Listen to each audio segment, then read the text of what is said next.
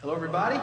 Welcome once again as we continue on in our study of the New Testament. And this is part number 210, if you've been keeping track. And Hebrews chapter 10 is where we're going to be at today. Remember I've talked to you about why it's so important to study the Scripture this way. We go a chapter at a time, and we sort of highlight the major points of each chapter. But it allows us to look at the Scripture in context. It's so important to hold everything in context. And the way we've done it through the New Testament, by starting with the Gospels, and we got a feel for the ministry of Jesus and what that was all about. And then we went into the book of Acts, and we could see what the early church was doing. And then as we read about the missionary journeys, which took us a long time to see all that Paul was doing, we sprung out of there into the letters that Paul wrote. And we looked at those a chapter at a time. And, I told you he was writing those letters to situations that existed on purpose. And so they came to be, and they speak to the church today. But they speak in the same manner that they were written, into the context of the situation they were written. So we talk about what was going on when they were written, and then we understand how they apply today. Because the last thing we want to do is start taking things out of context and have the Bible start saying things it really doesn't say, because then we end up in all sorts of trouble. So we hold it together in context. I had a meeting with all the young leaders on our Thursday night thing today, and we were talking about the Bible and how cool it was and how it was put together. And one of the things that came up as we talked about this was that Paul's letters were actually written before the Gospels. We read the Gospels first. And we talked about some of the reasoning behind that. And one of the reasons was the early guys that actually gave us our Gospels, Matthew, Mark, and Luke, the writers of those things. Initially, and John, when they started their ministries, they thought that Jesus was coming back at any time. I mean, they really did think when he said, "I'll be right back," basically, he meant he'd be right back. And so they just started, going out and doing the ministry. That's what they were called to do, and they did it for years. They kept thinking he was coming, and he didn't come right away, and they kept looking. And then over time, they realized that maybe it wasn't like as they expected, and that they needed to record what they knew as first-hand witnesses, so that it didn't start to get taken out of and expanded on and made something that it wasn't. And it was important that they had a record. They knew it as they were getting older, so they began to write later on. All still by most of the Scripture written. Why these guys were all still alive and acting as witnesses, and so within that whole generation that they were going. But we had this taking place. And so we dug in and we read all of Paul's letters, and then now we're looking at the letter to the Hebrews. As I said, we're not sure who wrote Hebrews. There's been a lot of discussion over that. We do know it was divinely inspired as a part of canon, and so it's a great book. Hebrews is one of my favorites. I say that about every time that we get into a book, but Hebrews, I love Hebrews. And it's written, remember why it's written? It was written to a group of Jewish believers, which was, a lot of the church in the beginning were Jewish believers. But because of the intensity of the persecution that they'd been enduring, that they had decided to think maybe they should go back to the way things used to be. And the writer of Hebrews has been telling them, why that would be foolish, and in fact that it's really not even an option to consider. And he's been laying out for us over these last three chapters in particular, 7, 8, and 9, the teaching that was given to encourage them not to turn back, because the old way had been replaced. And we looked, in chapter 7, it was all about that the priesthood that Jesus brought in the order of Melchizedek was far superior to the Levitical priesthood that was in place, and how all that came about, and that was a lot of discussion. We talked about how the old sacrifice and the old sacrificial system had been replaced because Jesus had made a perfect once and for all sacrifice by giving himself in the process. We saw, by the writer explain how the old covenant had indeed been replaced by a new covenant, which is a better covenant. And in the first half of Hebrews chapter 10, the writer of Hebrews is going to make the case that the perfect the sacrifice of Jesus in the new covenant is going to perfect allow us to be perfected so that we can have access to the presence of God. But I have to explain what that means as we get into this, because it doesn't mean we're going to be perfect. But what it means is, and we've talked about this, that God now sees us in Christ. And because he sees us now in the perfection of his Son, we have access to God in an unprecedented way until this point in time. And that's what Hebrews 10 now really brings into play. It's one of my favorite chapters. The verses 19 through 25 are perhaps my favorite in Scripture. I start every morning prayer time with them, and it's something that I look forward to every morning. I pop out of bed literally thinking about those verses in Hebrews 10, 19 through 25. And so we're finally at that chapter today. So let's get in and read, and then we'll spend a little bit of time talking about that. There's 39 verses in Hebrews 10. We took both sides of that piece of paper to get them in there. I'm going to read out of the NIV. You can read along in whatever translation you have if you want, or read off of the notes. If you didn't get the page on the way in, there should still be some in the back, and you can follow along, and there's room if you need to scratch anything down on that paper. Please feel free to do that. But let's read, beginning in Hebrews chapter 10, verse 1. The law is only a shadow of the good things that are coming, not the realities themselves.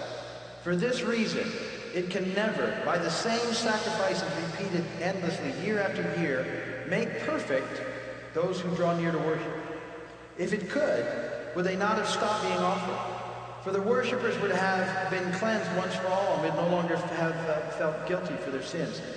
But those sacrifices are an annual reminder of sins, because it is impossible for the blood of bulls and goats to take away sins. Therefore, when Christ came into the world, he said, "Sacrifice and offering you did not desire, but a body you prepared for me. With burnt offerings and sin offerings you were not pleased. Then I said, Here I am. It is written about me in the scroll.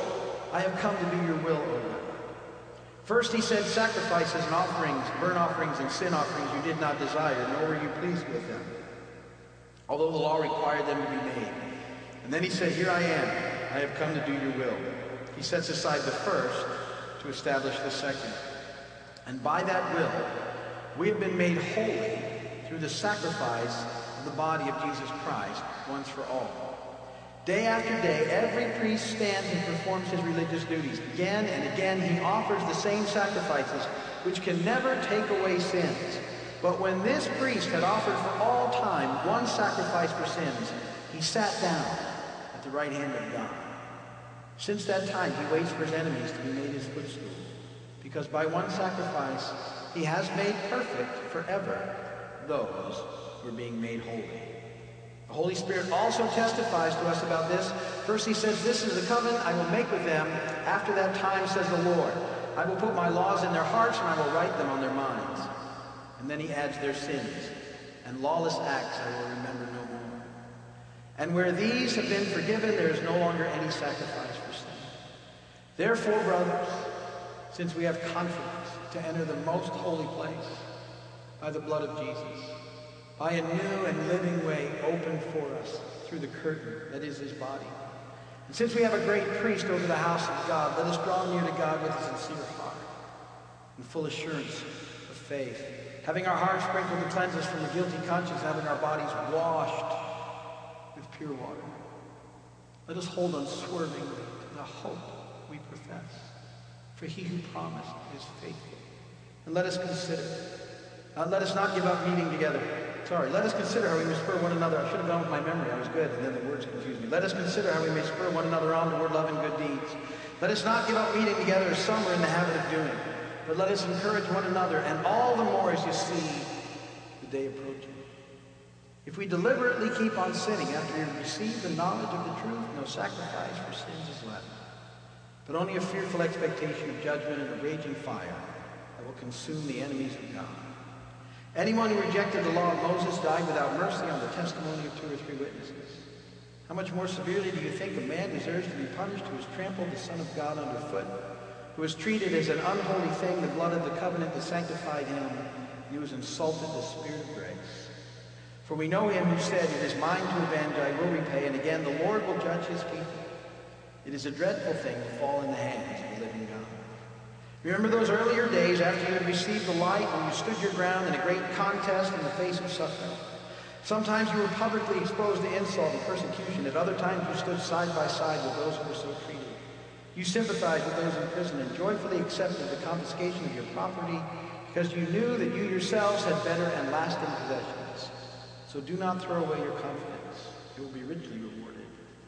You need to persevere so that when you have done the will of God, you will receive what he has promised. For in just a very little while, he who is coming will come and will not delay. But my righteous one will live by faith.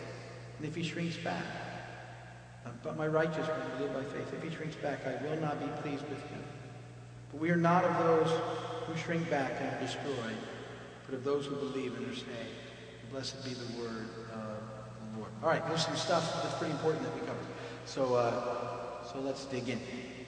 The first half, those first 18 verses, and basically, like I said, it's a finishing of the exhortation of the writer of Hebrews as to why the people who have begun to follow Jesus should never turn away. And he says the law could never make perfect those who draw near to worship. What that means is that following the rules could never get you access to God. It was only in Christ that the access to a holy God is made possible. As I said, it's because God now sees us in Christ, in the perfection of his Son, so that we can approach the throne. So even though we know we are not yet perfect, when we've accepted what Jesus has done for us on the cross and all that that means, and that he's paid for sin, not just covered it, but paid for it, that we no longer need to be guilty, we can now approach a holy God in Christ because he sees us as perfected. He sees us as we'll be now.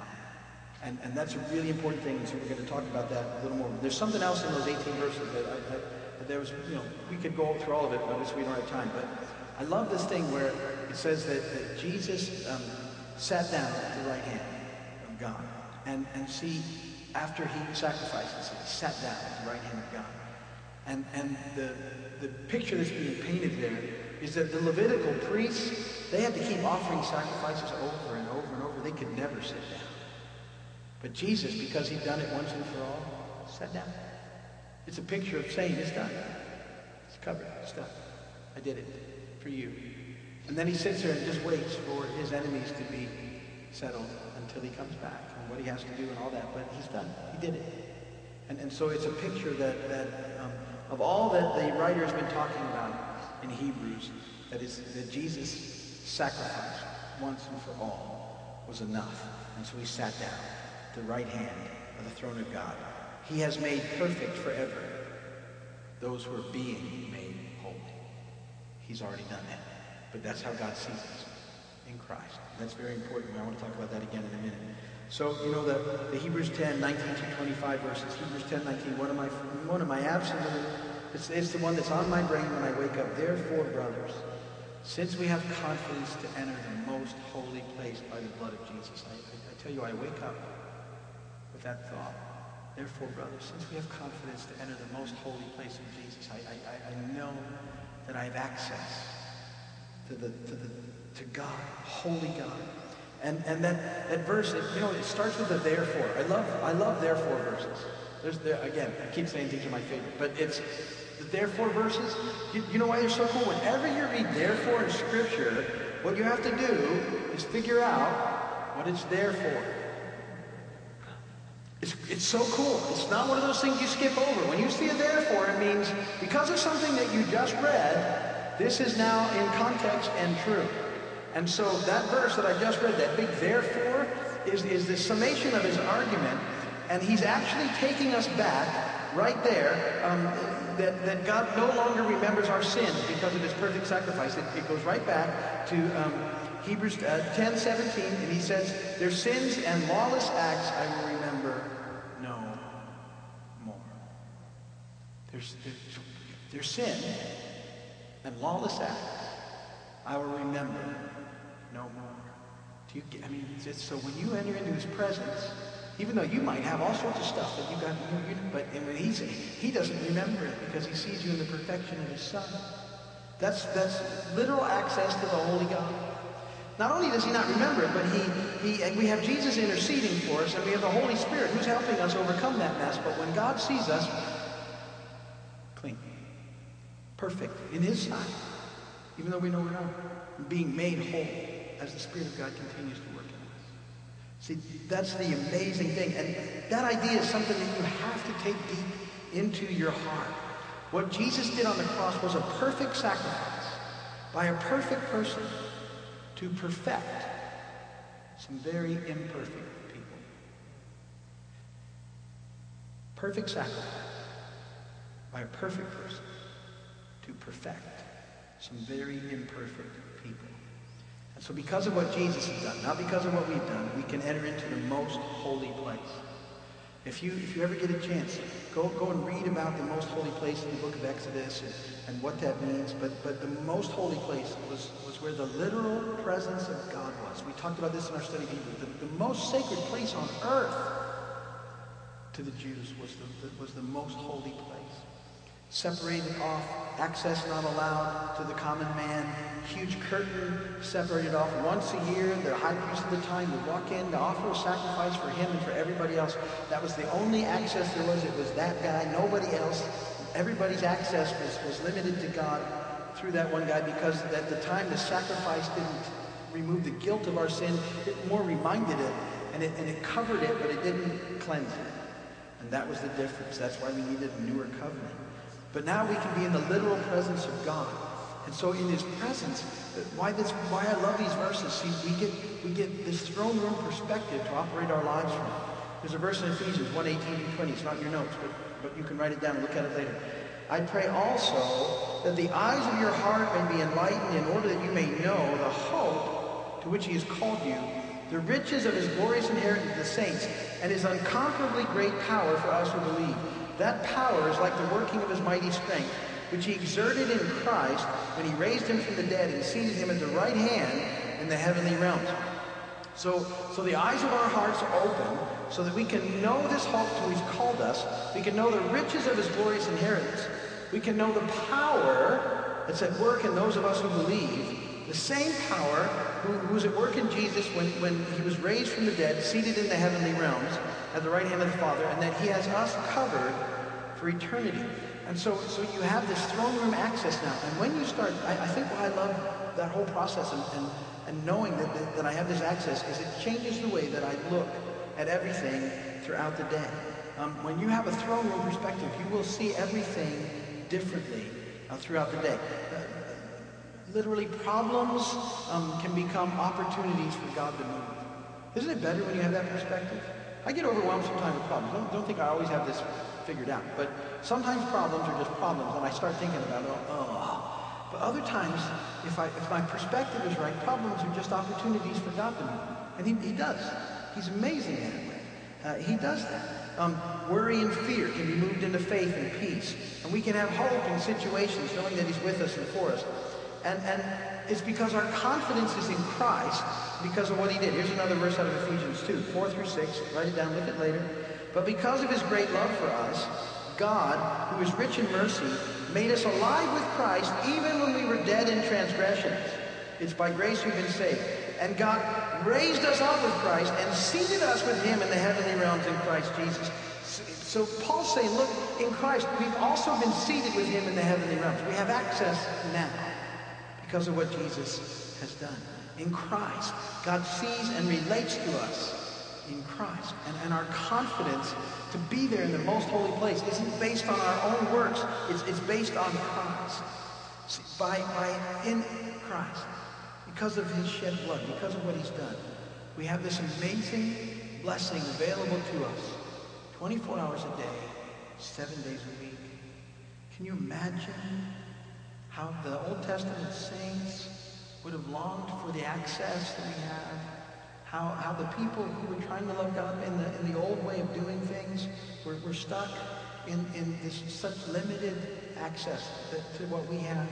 We have this incredible, I don't even know that we grasp it fully, because sometimes we don't do it. We don't go for it. We don't spend that time. We get consumed. And I think sometimes why, with this access, why is it that we just aren't rushing into his presence as a priority? And I think sometimes it's because this hasn't really settled on us, this fact that in him, because of what Christ has done, that when we're in God's presence, he just sees us in the perfection of his Son. I think sometimes we get limited in the fact that we still know we're such a mess. We still, we're like, oh, I shouldn't be here. And in your own strength, you shouldn't be here. But because your confidence is in Christ, you have every opportunity to be there. You should be there. But that's the dynamic. I think, Isaiah 6, great verses in Isaiah. When Isaiah goes in and gets into the presence of God, in the year that King Uzziah died, Isaiah 6:1, I saw the Lord seated on a throne, high and exalted, and the train of his robe filled the temple. Above him were seraphs, each with 6 wings, with 2 wings that covered their faces, with 2 they covered their feet, with 2 they were flying, and they were calling to one another, Holy, holy, holy is the Lord Almighty. The whole earth is full of his glory. He got a glimpse, and can you imagine? He's just, the angels are surrounding, and they're calling back and forth to one another, that thing. One side, holy, holy, holy, and is the Lord God Almighty. And I think the other side is answering them. The whole earth is filled with the glory. And this is just working its way around the throne room of God. These angelic voices, just magnificent. And there's Isaiah, and he's looking at this, and the Lord's on the throne, and it says there, the sound of their voices, the doorpost and the threshold shook, and the temple was filled with smoke. And Isaiah goes, woe is me! I am ruined. I'm a man of unclean lips. I live among a people of unclean lips, and my eyes have seen the King, the Lord Almighty. Isaiah's like, I'm going to die because I'm a mess. And this is the holiness. This is majestic. This is like everything that you could possibly, long for. And one of the seraphs, one of the angels flies to me. It says, close to him with live coal in his hand, which he had taken with tongues from the altar. With it he touched my mouth and said, this has touched your lips. Your guilt is taken away. Your sin atoned for. Guilt was taken away, and his sin was atoned for. See, that's what Jesus did. Those 2 things. Didn't just atone. Okay, he actually took away guilt because of what he did. That's what needed Isaiah. So he didn't need to be guilty standing there. It was a picture of what was to come. That's why we have this access to the throne room. And so we don't need to be overwhelmed or feel guilty on the way in. It's our opportunity, it's our joy to be in his presence. And so our confidence isn't in our mess because we're still at work. It's in what Jesus has done. So because we still are messing up in our own lives, we still fall short, we still make bad choices, we still sometimes choose sin. But if we know that our confidence isn't in that, then the enemy can't use all that stuff as fodder to get us, which is what he loves to do. See, if he can make you feel guilty and shameful so that you quit trying to access God, he wins. It's a great victory for him. And all he did was trying to stir up a little guilt and shame. We certainly have, but if we know it's not on us, it's on him, then we can stop him from doing that. So we have to spend time with him. I want to encourage you to do that on a daily basis. Now, then I want to read this last little thought. I'm going to close. Hebrews 10:26-32. In those verses, it says this, because I think this throws a lot of people off. Verse 26. If we deliberately keep on sinning after we receive the knowledge of truth, no sacrifice for sins is left, but only a fearful expectation of judgment and a raging fire that will consume the enemies of God. Because that verse you might think that those verses contradict everything I've just been talking about, because most sin is deliberate. And it looks like that's what it's saying. You normally choose to sin. We're not perfected yet. We're in Christ. He sees us that way, but we're a mess. And sometimes we'll still choose to not do the next right thing. And that's why that's why we need forgiveness and grace, and we need all those things, and they're all at work, and the Holy Spirit's in us. But see, that's why it's so important to read things in context. When you look at those verses in context, the writer is making that another argument as to why the Jewish believers who now know Jesus shouldn't turn and defect from their following Jesus. Because if they reject the ultimate sacrifice that was made for them in Christ, there's no sacrifice left that could shield them from the coming judgment. That's what that means. If their deliberate sin would be to say, okay, we're not going to follow Jesus anymore. We reject him and we're going this way. That he's saying that then they're going to, because Jesus is the sacrifice, nothing else will work. And that's the warning. Don't do that. It's keep your eyes on Jesus. Press on. Press in. Because that's where life is found. So, lots of neat stuff in Hebrews. And Hebrews 11 just keeps getting better here. Hebrews 12 is cool. It's all cool. Hebrews 11, the faith chapter. And so read it, think about it, and we'll talk about that when we get back together next time. If you're watching on television by video, thank you so much. I know how busy everybody can be, and I appreciate how valuable your time is. Thank you for spending these moments with us. If you're ever in the area, come and visit us. We'd love to have you here. We're here like all the time. So just come by. And we'd love to see you on the website. There's a prayer page. If you need prayer, you can let us know. You can call us, and we will pray for you. And that's all I have to say about that.